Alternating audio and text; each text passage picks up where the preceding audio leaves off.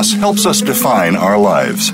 By allowing our grief to matter, we discover our own strengths and embrace our authentic selves. Welcome to Good Grief with your host, Cheryl Jones. Get ready to be inspired to create a deeper life, to make your time on Earth much more meaningful. Now, here is Cheryl Jones. Hello, I'm your host, Cheryl Jones, and I want to welcome you to Good Grief, where we talk each week about the transformations that can come from loss. Today's the third in a series on the Lavender Pen Tour, or at least inspired by it. The San Francisco Gay Men's Chorus and the Oakland Interfaith Gospel Choir toured 5 southern states in October 2017 to share our music and raise money for local groups. If you'd like to know more about my perspective on the intersection of that mission with grief and transformation, you can check out my February 17th, 2018 interview with Terrence Kelly and Tim Seelig, the directors of the choirs that went on the tour. I talked for a while at the beginning of that show about how this impacted me as someone who works in the grief field. For this third in the series, I welcome Marilyn Bennett and Gilbert Caldwell. Together, they're the producers of the film From Selma to Stonewall, Are We There Yet? Marilyn Bennett also directed the film. Gilbert Caldwell is a retired United Methodist minister and lifelong activist in the civil rights movement from the 1964 Mississippi Freedom Summer to the 1968 Poor People's March. He's the author of numerous books and blogs on social justice, including his latest, Something Within. Gil served several historic Black churches in the Northeast, including Union Methodist in Boston and St. Mark's in Harlem. He served as Associate General Secretary to the General Commission on Religion and Race and as Executive Director of the Ministerial Interfaith Association of Harlem. Gil helped found several organizations on the forefront of erasing bigotry within the church, including Black Methodists for Church Renewal, the National Conference of Black Churchmen, and United Methodists of Color for a Fully Inclusive Church, which works towards equality in ordaining Methodist ministers who are gay or lesbian. He served as a national board member of PFLAG and is a co-founder of Truth in Progress. Welcome, Gil. Thank you very much. Thank you. Let me also introduce Marilyn Bennett, who's an author, activist, video biographer, nonprofit consultant with a long career in social justice, working with LGBTQ equality and the church. She was executive director of Reconciling Ministries Network in Chicago, a national organization working for sex and gender equality in the United Methodist Church.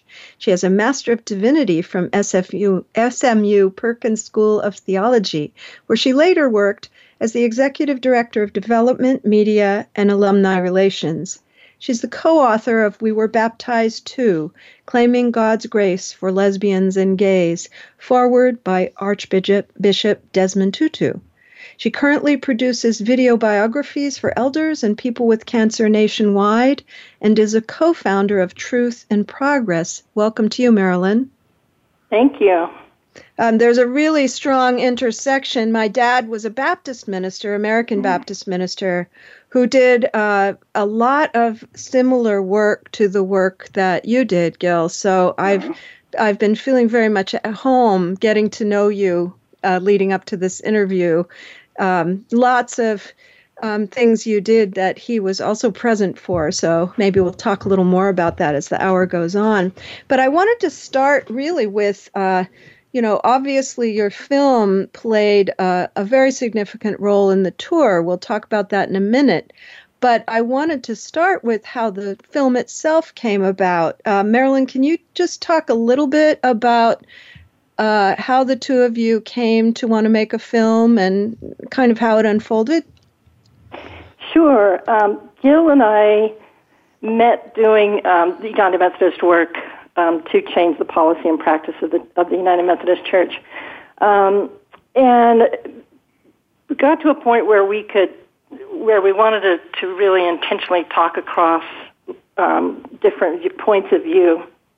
And I think it really coalesced when the the election of Barack Obama to the presidency, and at the same time that Prop 8 passed.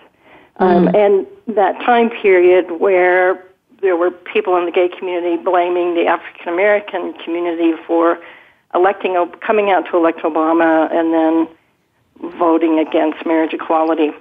And that just really showed a tension that had been there, and we wanted to explore that and explore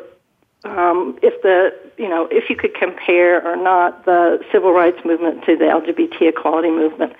And so Gil and I took the work that we had been doing, letters back and forth that we had been doing to kind of learn from each other about our perspectives on the world as a white lesbian, a little bit younger author activist, and Gil as an African American retired pastor, civil rights movement foot soldier. So we decided to take that to a multimedia project in 2010, and we wanted to look at these movements through a personal lens. So, and we wanted to go to sites that were significant to each movement. So that's where we ended up in Selma, because Gil had marched there on Turnaround Tuesday during the Selma to Montgomery March. And then we did go to Stonewall, and we talked to people that were there the night of the Stonewall riots. And then during the filming is when so much happened, with Trayvon Martin being shot and killed, with Zimmerman being acquitted, with just moving into Ferguson and Michael Brown and Black Lives Matter really coming to the fore, and so much happening. And that's really where the film, that's the three acts of the film, but it really started with looking at the civil rights movement and the gay equality movement to see can we bridge these communities.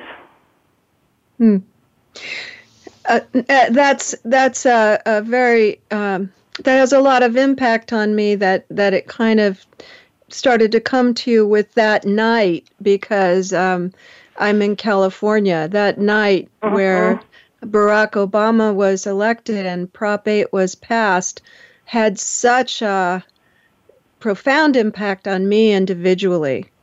I didn't blame anyone in particular except the people who voted for it, but it was just incomprehensible to me, honestly, that those things could have happened at the very same time. And so in some way that really moves me, that is kind of underneath what you made, which is a beautiful conversation, or a beautiful series of conversations. And Gil, you're very your presence in the film, the way what you bring to that conversation, I found so incredible. I just wondered what that was like to sort of welcome all of those many conversations that are a part of the film, and stay present for the differences as well as the commonalities. Mm-hmm. Yeah, first, of course, I'd like to say Marilyn was really eloquent as she sort of talked about the history, and I share all of that. One of the things that just being on this program makes me think about the fact that how both of us at one time, Marilyn was within the United Methodist Church and is not, and I am, but in a sense, almost, and I'm sort of using the theme of the program, the grief of challenging a church that you love. I mean, in my case, of course, and I don't know how Marilyn feels about that, but in a sense, and conversations like this make me explore depths that I've not explored before. But this whole challenge of exploring Mother Church, if you would, or in fact Mother Nation, and that's another kind of thing that maybe we'll get into in terms of the kind of justice work we do. Some people think that we simply enjoy going against systems or whatever, but it's not easy. And of course, I think maybe that's in some ways one of the reasons I think Marilyn and I bonded. I don't think you mentioned our protesting in Cleveland, did you, Marilyn? When in fact we were protesting the church policies. We have that awful phrase, the practice of homosexuality is incompatible with Christian teaching. And Marilyn and I have been sister and brother in challenging that. And, of course, we were arrested at a general conference of the Methodist Church in 2000 doing that. But yeah, it's with that kind of background, I would bring that to the conversation because, in fact, we challenge systems, even people we love, and the tension that there is between people whom we like at one point, but are, as you suggest, and I like what you said, Cheryl, about that evening when I assume you celebrated the election of Obama. Oh, yes. Very disappointed in the defeat of the prop. That kind devastated, really. Yes, yeah, devastated. It was devastating, sure. to be honest, because it had been such a hopeful time right before that. Yeah, my dad was a civil rights worker. I mentioned that to you before we went on air, and also a gay rights worker within the Baptist Church. Oh, yes. And one of the most crushing things in his life was after he retired, and their home church voted to be welcoming and affirming, and were kicked out of the American Baptist region.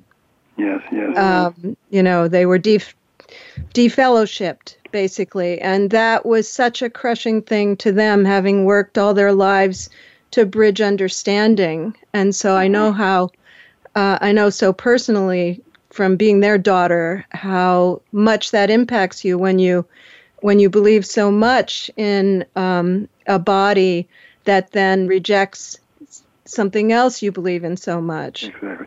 And, of course, the title of Marilyn's book, that she co-authored, I just thought of it, we were baptized too. The pathos of that, I don't know, Marilyn, what you would say about that, but in a sense, really, the fact, simply acknowledging supposedly the family of the baptized, and there are people not recognizing that you're part of the family. And I guess I wanted to sort of get at how does injustice create grief? I don't know whether that's appropriate for us to get at. Oh, I've had other shows about that very subject. So yes, that is absolutely the way I see it. That any oppression creates tremendous loss. Yes. For everyone, not just the people who are oppressed, but for everyone. Exactly. Mm-hmm. Would you like to say more about that? The book of We Were Baptized Too, I was working at a United Methodist seminary at the time, and fell in love with a woman, and that relationship really, it was like, this is worth fighting for. This love is worth fighting for. And the church offends me with its policies. And it was during a time where the church was doing a study on sexuality and homosexuality, and so there was a lot of talk of that in a seminary, of course. And but it was very painful. I couldn't be out at the time, or I chose not to be out at the time. So people were saying, kind of hateful or ignorant things in front of me, not knowing. And so I started thinking, well, if I left the church and someone actually did an exit interview as to why I was leaving the church, what would I say? And that's where I started writing. But then I was just thinking, in our litigious society, what kind of contract could I hold the church to? Mm-hmm. And that's when I realized, baptism. When I was an infant, there was a United Methodist community that said, we will raise her in God's love, and we will teach her about God's love. And so for a community to promise that and do that and then to reject me, that is not fulfilling their contract, their covenant. So that was so the loss of the church family is where it is, Gil, where I really started to write that book and to express that grief. That really intersects with so many. I was on the mental health team of the Lavender Pen Tour as a counselor. I volunteered for that role. And maybe that inclined people to tell me their stories. Of course, that happens to me a lot anyway, even right. before I was a therapist. But so many, what I would call religious trauma stories in the San Francisco Gay Men's Chorus. Mm-hmm. Including someone who was a music minister, and his mom realized he was gay during the service, and afterward he was shunned, and no one would ever speak to him anymore. He had no place to live, had nowhere to go. Stories like that. But I want to, before the break, circle this back around to having grown up in civil rights. That was so.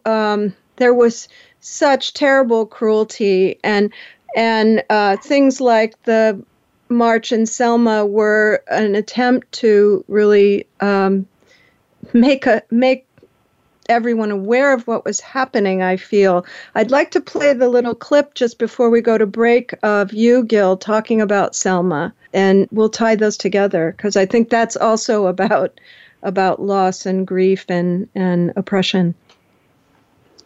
Participation in the Selma March was very, very important. First of all, after that awful Bloody Sunday, many of us around the nation got words from, I guess, really Western Union messages from Martin King and SCLC to come to Selma on the Tuesday following Bloody Sunday, and so I was one of those. I was in Boston at the time, and I, of course, traveled with a number of people. One of those was the Reverend James Reeb, the Unitarian minister who was beaten that Tuesday night and later died from that. And then I returned, of course, for the end of the march as we marched into Montgomery. Selma was important because we were about voting rights. That was a concern. The absence of blacks on the voting logs in Alabama was a matter of real concern, and therefore we were involved in simply protesting the exclusion of persons from the voting rights because of who they were racially. And therefore we accomplished, of course, the signing of the Voting Rights Bill, that unfortunately has been rescinded to some degree by both the Supreme Court and the Congress. But that was a very important part of my life, and I will never forget that experience. Of course, because my dad was a civil rights worker, we were aware in our house of every person who lost their lives fighting for rights, every person who was singled out, and that event, the march in Selma, going across that bridge, stood out in that context because people knowing that, at least this is how it is from my end. You'll tell me, having been there, Gil, but people were beaten and crushed and walked on that Sunday. It was a terribly violent event. At least that's how I saw it, how my dad saw it. And then to put a call out for people to come must have seemed, in a way, we had that idea about the Lavender Pen Tour, that we were walking into danger, even though it didn't feel that way when we were doing it. But that must have taken some courage. Well, it's amazing that we were able to show up the Tuesday after Bloody Sunday. First of all, in terms of getting the word out, but certainly I would indicate that and I think so many of us went with fear and trembling. Mm-hmm. And of course, the minister, Jim Reeb, who was beaten and later died that Tuesday night, was someone I'd gotten to know in Boston, right, in a fairly close relationship, and of course I participated in his memorial service. So it was a traumatic experience getting ready, and then of course with my wife at home taking care of our two sons, and of course family was not happy that I responded to that call, but that's... Yes, my mother wasn't thrilled either, so I know about that. We're going to go to a break now, and we can continue with that when we get back. Listeners, you can find links to my website and social media at the Good Grief page at Voice America. You can like me on Facebook, follow me on Twitter, etc. And to find Marilyn Bennett and Gil Caldwell in their film, you can go to FromSelmaToStonewall.com. Be back soon.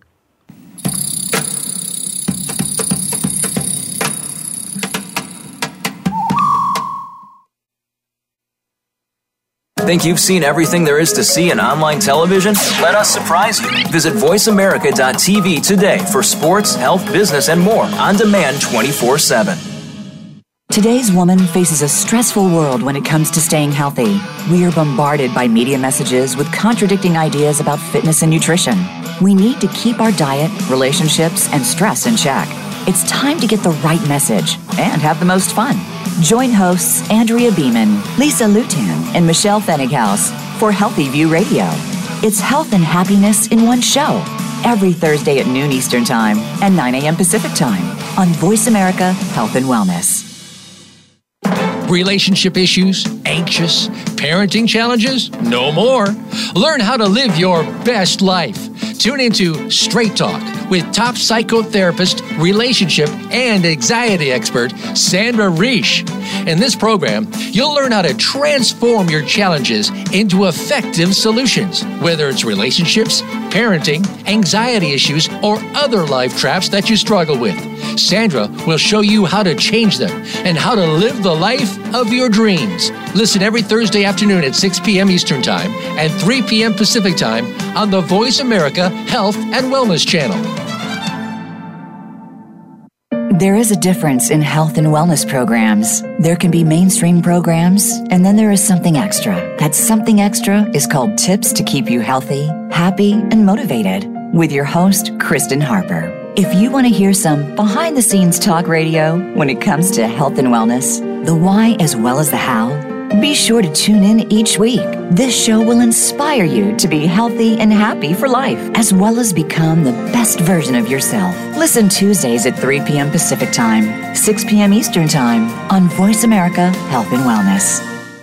Follow the Voice America Talk Radio Network on Twitter. We're at Voice America TRN. You'll get the latest fix on what's happening with our shows, this week's featured guests, and general happenings that you should know about at the Voice America Talk Radio Network. Now you don't have to miss anything when you're away from your home or office. Just go to twitter.com/Voice America TRN or follow along with us at Voice America TRN, the Voice America Talk Radio Network. We're on the cutting edge of social media. Can you keep up? Your life, your health, your network. You're listening to Voice America Health and Wellness.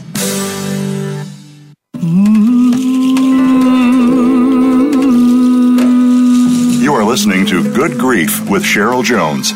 To reach Cheryl or her guest today, please call 1-866-472-5792. That's 1-866-472-5792. You may also send an email to CherylJones@weatheringgrief.com. Now, back to Good Grief. Welcome back. This is your host, Cheryl Jones, and I've been talking with Gil Caldwell and Marilyn Bennett about their film From Selma to Stonewall, Are We There Yet?, which is really about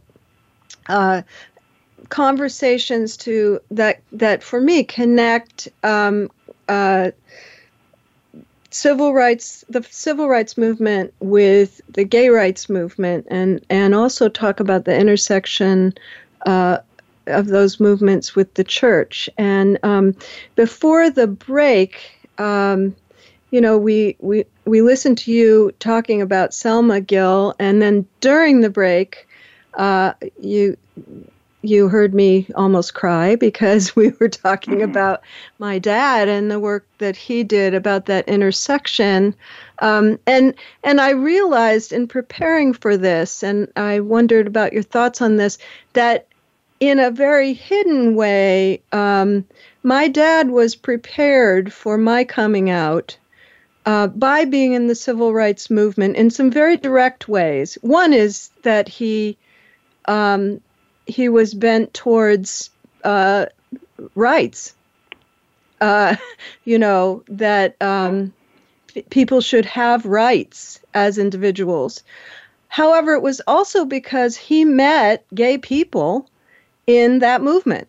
Mm-hmm. He knew Bayard Rustin. He knew other gay people who worked for civil rights.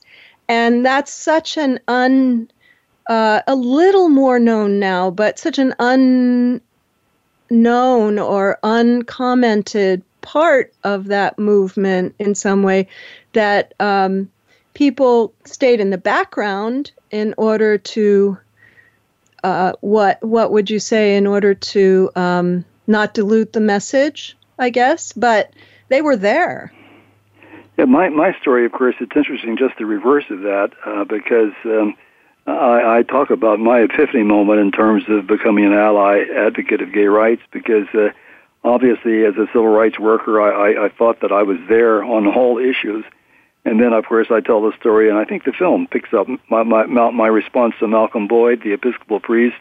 Yes, my dad knew him too. Yeah. Yeah, and I just sort of foolishly, when in fact I mean, he'd made such an impact on my life with his writing, with his civil rights activity, and then when, of course, I read that he had announced that he was gay to his Episcopal colleagues as well as to the nation, I found myself responding in a way that bewildered me.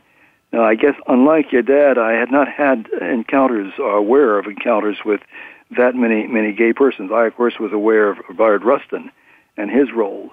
But I think simply I had to engage in some soul searching in terms of my response, and it lasted just a few, not long. But it's interesting in that my family involvement had not included getting to know gay persons, as apparently your father had. And therefore, that was kind of a turnaround moment for me. For sure. Yes. Well, and I think, my mom, of course, or not of course, but this is what happened. She stayed home and took care of us while my dad, went, as you're describing in your family. And so her education was very different from his, and he reacted very differently. She reacted very differently. Mm-hmm. She had to go through much more of a soul search to figure herself out about me than I know he did have to, but it was not the same. He had a head start, I guess, is how I would look at it. Right. Yeah. So there we are. I'm jumping ahead here a little, but there we are, 300 of us, 200 and maybe 30 of whom were gay men in Brown Chapel. And of course, one of the things that happened for preparation for us all to go was watching your film. And so now let's talk about how you and your film came to be a part of what I would have to call one of the magic experiences of my life. Well, yeah, go ahead. How did that happen, Marilyn? How did the film become connected with the tour? Well, it was Jeff Vincent. Does he go by Jeffrey or? Jeff. I think just Jeff. Yeah, Jeff. He actually was looking online and looking at, because he was in charge of the Selma Day, looking online at Selma, and our film came up. And so then he watched it and got in touch and was, explained about the tour and would we be open to coming, and it was just amazing. It was amazing to us to be invited, and what a powerful experience. Well, indeed. Let me add to that. Go ahead, Gil. My in terms of, and I having to assess my own emotions. First of all, I think maybe, there were two emotional moments for me. First of all, as the buses arrived in Selma, with really a police escort, and that really grabbed me, that here were persons who had been pushed around, and yet Southern policemen at least were providing support for that. That to me, it was, I can't even explain it. And then, of course, the emotion of the singing in the church. In that church, I'm not sure where the AME denomination was vis-a-vis gay rights, but just filling that church with persons and with music was so very, very moving to me. Marilyn, of course, was the one you of course got the call in terms of involving us, and then of course she shared that with me, and I think it still is a wonder for me in terms of how we made that connection, and so very pleased that something that Marilyn and I have done that we were involved in had that impact upon persons who were getting ready to go south. Just a very interesting kind of set of circumstances. And such an important intersection. I just, because sometimes communities don't talk to each other. We don't necessarily know each other well enough. And to have that kind of discussion before we went, and for people to have that kind of awareness or at least exposure before we left, I think really impacted the tour. Mm-hmm. I'm hopeful. That's very moving. May I say that I'm hopeful that in the documentary somehow our small role in that will be captured. Marilyn, yes, are you hoping that will happen? Oh, yeah. Very much, yeah. And I know that they captured a ton of footage. No, yes, I know. So, I feel for them because they're going to have a very interesting time without it. Yeah. I talked last week with David Charles, who's the director of the documentary, and yep, it's a challenge, but a challenge he's enjoying thoroughly. He was also very, very touched. That was a historic moment, actually a turning point for the church, because that was the first time they've allowed anyone to film in there and to use the footage. Yes. Because we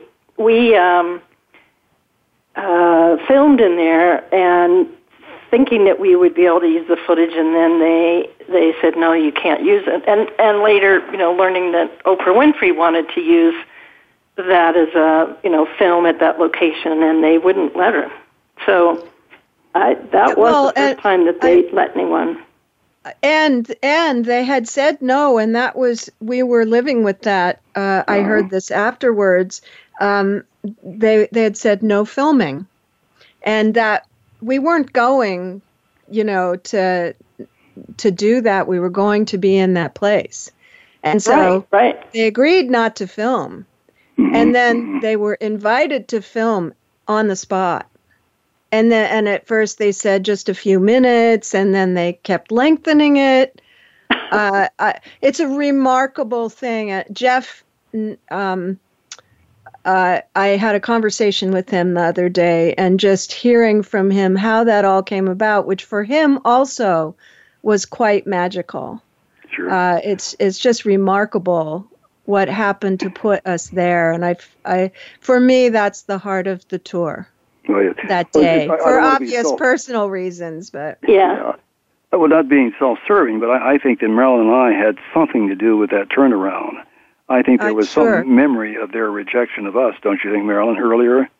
In terms of they were, here Marilyn and I were there in terms of being advocates of gay rights, and there was a kind of a chill in the air to some degree. But then I think my being there as a veteran of SOMA hopefully helped that make that transition from no to yes is important. I hope that will be recorded somehow. I hope so too. And I felt, maybe I was reading into this, but I felt a transformation in them during the time we were there as well. Mm-hmm. Oh, yes, that there was such a different feeling at the beginning than there was at the end. Mm-hmm. And I have to say, I hope our choir is captured in that. Because the fact that us 300 people could sing gospel music right, as Terrence would say, that has to do with basically Terrence Kelly. Because he's spent his whole life teaching people from all different backgrounds to sing that music right. And that just is so important to him, so crucial to him. And that, to me, was also a big part of that day. Before we go to break again, I'd just like to share a couple of clips from the film of people you spoke with because these are the kinds of voices that we heard going into the tour that I think just it's important for them to be a part of this conversation. So let's, it's Fred, I have a clip of Fred Davey and Kiara St. James, and let's just play those both before we go to break. I think it's important on all of these institutions, particularly religious institutions, especially when it comes to the LGBT community, to remember that they had a theology of racism. That they bought into that people bought into with all their hearts and souls, and they were absolutely convinced that this was what God wanted. On racism. On racism. Exactly. That the races should be separate, that blacks and browns were inferior, that God had cursed Ham, so you have this darker race. I mean, people believe that. In their hearts they believed it, and sophisticated people believed it, and they use all kinds of theology and scripture to justify it. They should be aware that they're doing the same thing when it comes to homosexuality. When you talk about the trans community, it's important not to talk about it like we're a new phenomenon. Talk about it, know our history, understand that we've been here since the beginning of time, before Judeo-Christianity, before Islam, before any of these other modern religions. There was a place for folks who we now call trans, whether you call us Two-Spirit, Fa'afafini, whatever the names they had for us back in the day.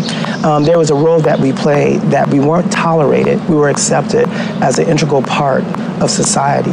And we have to get back to that. We have to get back to understanding, it's not for you to tolerate me. It's really for you to understand my special place and my community's special place in your community and in the community of mankind and of human beings, that we have a place, and we should not be seen as an afterthought.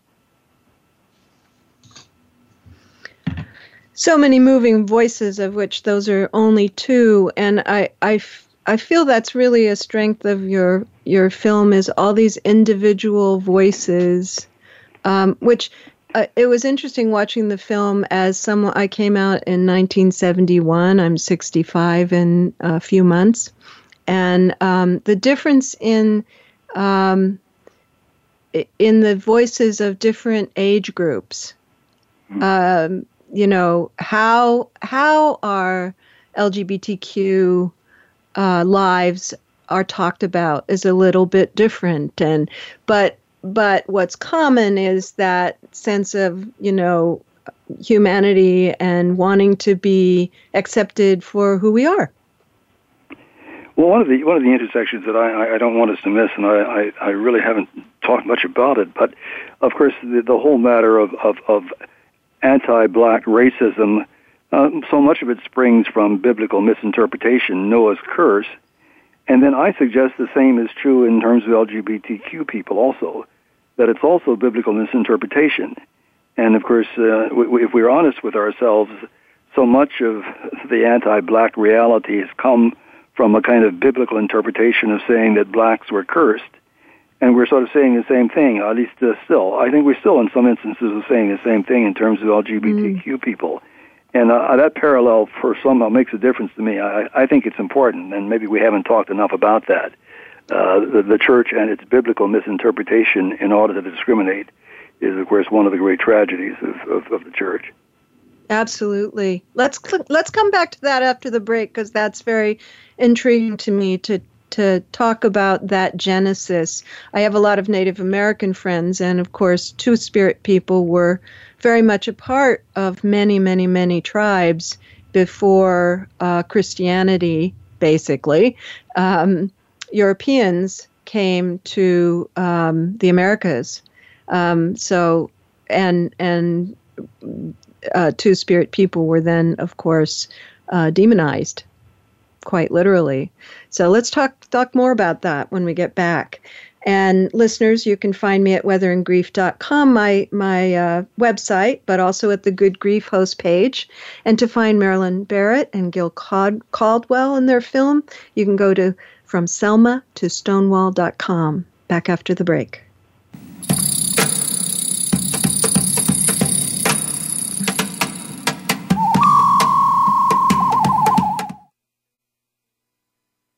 Become our friend on Facebook. Post your thoughts about our shows and network on our timeline. Visit Facebook.com/Voice America. Ready to transform your health and your world? Join host Melissa Alexander for Insight Living with Vitality. Melissa and her guests go behind the scenes on what it takes for practitioners and clients to transform themselves and others. She provides insight to medical procedural breakthroughs, available product resources, and explains lifestyle choices designed to improve and expand your vitality. It's time to get rid of that baggage, remove those blockages, and prevent buildup from hindering your progress in life. Tune in every Monday at 10 a.m. Eastern Time, 7 a.m. Pacific Time on the Voice America Health and Wellness Channel. Healthcare has been a major part of news stories today, with one thing that has been consistent: inconsistency. Both healthcare providers and patients have to work around and get used to a constantly changing set of rules and issues. Nurses have historically been left out of this decision-making. Listen to Once a Nurse, Always a Nurse, Exploring the World of Nursing with host Leanne Meyer. Health professionals, we invite you to share your ideas and experiences while listening to experts in various areas of nursing. Listen Mondays at 1 p.m. Eastern, 10 a.m. Pacific on Voice America Health and Wellness. Explore the power of natural healing with Howard Strauss. Join us each week for an informative program that'll help you learn effective healing methods using natural remedies. Howard's guests include top researchers, authors, and experts who will share their views on a variety of natural products and healing methods that really work. Tune in to The Power of Natural Healing with Howard Strauss, Mondays at 11 a.m. Pacific Time, 2 p.m. Eastern Time on the Voice America Health and Wellness Channel. We're making it easier to listen to the Voice America Talk Radio Network wherever you go. In addition to listening live, you can check out information about your favorite talk show hosts, discover new talk show personalities, add shows to your list of favorites, and listen to all our show archives on demand. All from your iPhone, BlackBerry, or Android. Download it from the Apple App Store, BlackBerry App World, or Android Market, and get ready to tune in. The Voice America mobile app, powered by Aircast. Opinions, options, answers. You're listening to Voice America Health and Wellness.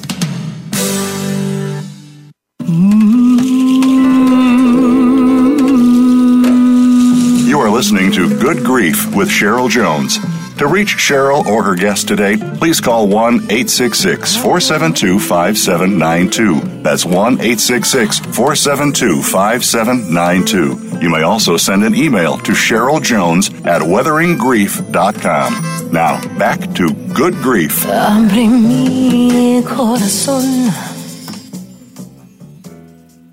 Welcome back to Good Grief. I'm here with Gil Caldwell and Marilyn Bennett, and we've been talking about their film From Selma to Stonewall, Are We There Yet?, which was at the center of a conversation for Lavender Pen participants to illuminate the intersectionality of civil rights and LGBTQ rights. During the break, Marilyn, you were saying you really wanted to talk a bit about this passion many of us have to fight for rights in the current climate, which of course I'm imagining was how the tour itself originated. Mm-hmm. That sense of really needing to take whatever our gifts and talents are as people and put them to use, which of course reminds me of my dad when I was little. The kind of, the drive he had to work for equality. I think you're correct that many people are experiencing that these days. Could I just quickly comment, because in terms of this, I've just come from the memorial service for my 82-year-old sister who died, Sunday last. And one of the things that I tried to say is that it's I talked about justice in my presentation, and simply suggesting that it's important to. I'm not saying it well, and maybe you could help me say what I'm trying to say. But I found myself so often funerals are individualistic, and of course in some churches I use the phrase that some people are more heavenly centered than earthly good. and that happens within Christian circles. But I just found I felt it necessary, and I invited the community to come to the memorial service because they knew me and my activism, and they were there. Her favorite color was orange, and people were dressed. They had orange. I had an orange tie, and just sort of trying to tie that to what we're talking about. I wanted to get that in because, in a sense, we experienced good grief in that as we were grieving, we still talked about family and justice, if that makes sense. It does. And the other thing I'd say is, obviously, you can probably tell that a lot of who I am is impacted by these experiences with my parents and what they believe. You know, they're very much a part of who I am. But I find that since I've lost them, they are more complete to me as total humans. I don't know exactly how else to put it. What they did in their lives, the story of their lives, is so meaningful. And I think about it maybe more than I think about them as my parents. It has a very dramatic impact on me. And then when I have conversations like the one I'm having with the two of you, it's really present. You know, just what impact who our loved ones are has on then how we go forward. And that's a beautiful, I can picture in my mind a whole church full of people in orange, as you say that, you know, just being together in that. It's very beautiful. Well, it does, Gil, I think there is a strong tie of Shirley's life has ended here. You're celebrating her life, and part of that celebration is, you know, those of you left here living on, that you are living on. There are things to do. There is justice to be sought. You know, so that's that flow. You're taking life forward. Well, I had at the service a reading from the Talmud from the Hebrew Bible. Just a quick story in terms of Akiba, I think is the name that I remember, who was concerned about coming death, and because he felt that he would be judged because he was not as good as Moses was. And the rabbi got next to him and said, God will not judge you in terms of how you compared to Moses. God will judge you in terms of how much you were Akiba. That this whole matter being, and I sense your parents were that, Cheryl, that they were themselves. That you sensed, you say in death, that you've discovered their particularity of their humanness, if you will.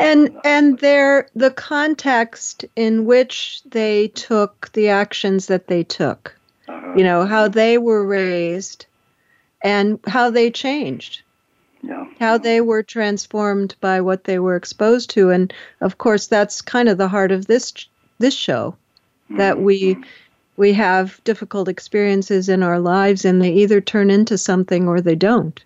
You know, I choose that they do. Yeah. And I hear that in both of you, that you take what you're given and make something of it. Yeah, I call that standing up on the inside, no matter how many times you're knocked down. That's so very important, I think, and. I guess that's what drives us, Marilyn, myself, and your parents, and you yourself, Cheryl. It's that sense of being the best that you can be, and really being committed to justice. And I guess again that was behind the Lavender Tour. I mean, again, I'm looking forward to seeing that documentary because I sort of want to see how it evolved. I just imagine gay people from San Francisco coming to segregated South, the South that I knew. And just sort of blowing it wide open is just a wonderful mystery story, yes. Well, I mean, you couldn't make it up, could you? No. Yes. It had to be. Excuse me for saying so, divinely inspired. Okay, well, of course, I use that term a lot. I talk about my divine muse, so yes. I like that. Yes. Well, and just you know, as I've been talking with people a lot about the tour because I'm doing a whole month of shows about it, and people know I am, and we've been talking, and there are so many magical connections that happened that you could not have made happen. They just did. It's quite phenomenal, over and over and over again. Not that human beings didn't do work to make it happen. You know, they say chance favors the prepared mind. I mean, people were working hard, but they couldn't have made certain things happen if they tried. A door had to open. My son talks about things being organic. I felt that way about Jeff finding us. Oh, that and many other things. I asked Jeff the whole history of him choosing. He actually chose Selma. They gave him Alabama, and he said we have to go to. You know, he started working that out, what that would look like, and I feel was very inspired in how that came to be, and then in finding you and connecting with Brown Chapel and them connecting him with other people.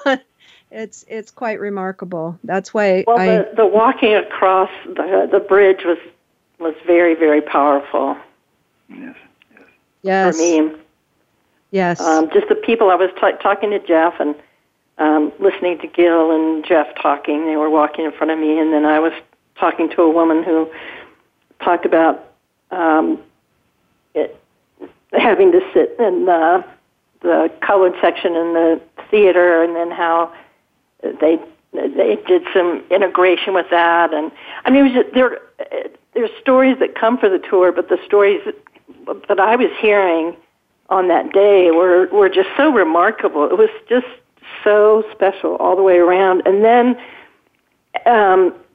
having worked so much on the archival footage of Bloody Sunday for the film, you know, and finding it and looking at it, and the editor, you know, deciding which part we were going to get, and you know, getting it from the Associated Press and all of that.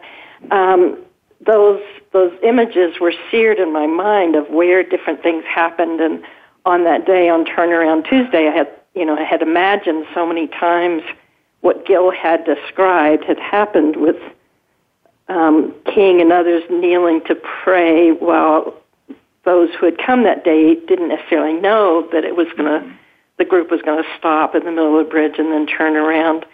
But and then to actually marching across. I know, to actually be there.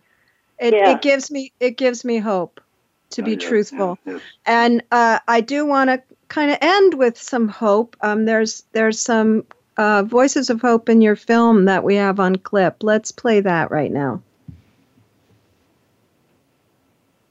What I've had to do, and I think what people like me have to do, is we have to go deep. You know, go deep inside, deep to that well, deep to our faith. We've been down this road before, and now we're here again. Nothing much has changed except the how, the why, the when. Where we recognize our shared humanity, and we can approach each other with openness and respect, and work to move forward.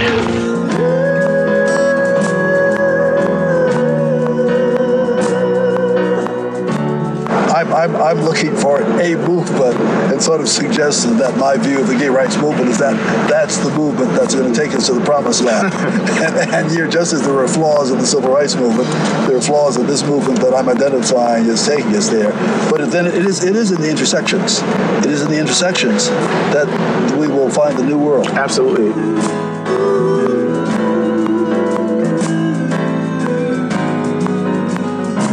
There's so much pain, but we also have so much hope. And I think when we can gather people of hope, even if it's just a flicker, together, there's more of a light.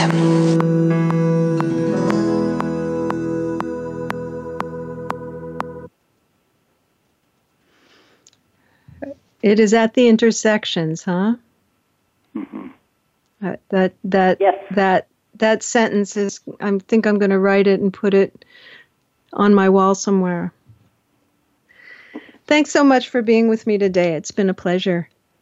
Thank you. Oh, thank you.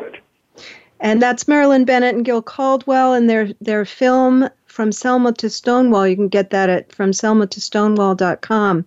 Next week, I'll have participants of the Lavender Pen Tour talking about the impact on them of the tour. This has been Good Grief with Cheryl Jones. I look forward to being with you again next week for another meaningful conversation.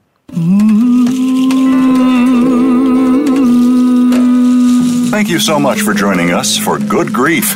Please come back next Wednesday at 5 p.m. Eastern Time, 2 p.m. Pacific Time for another edition featuring your host, Cheryl Jones, on the Voice America Health and Wellness Channel. Have a meaningful week. Abre mi corazón.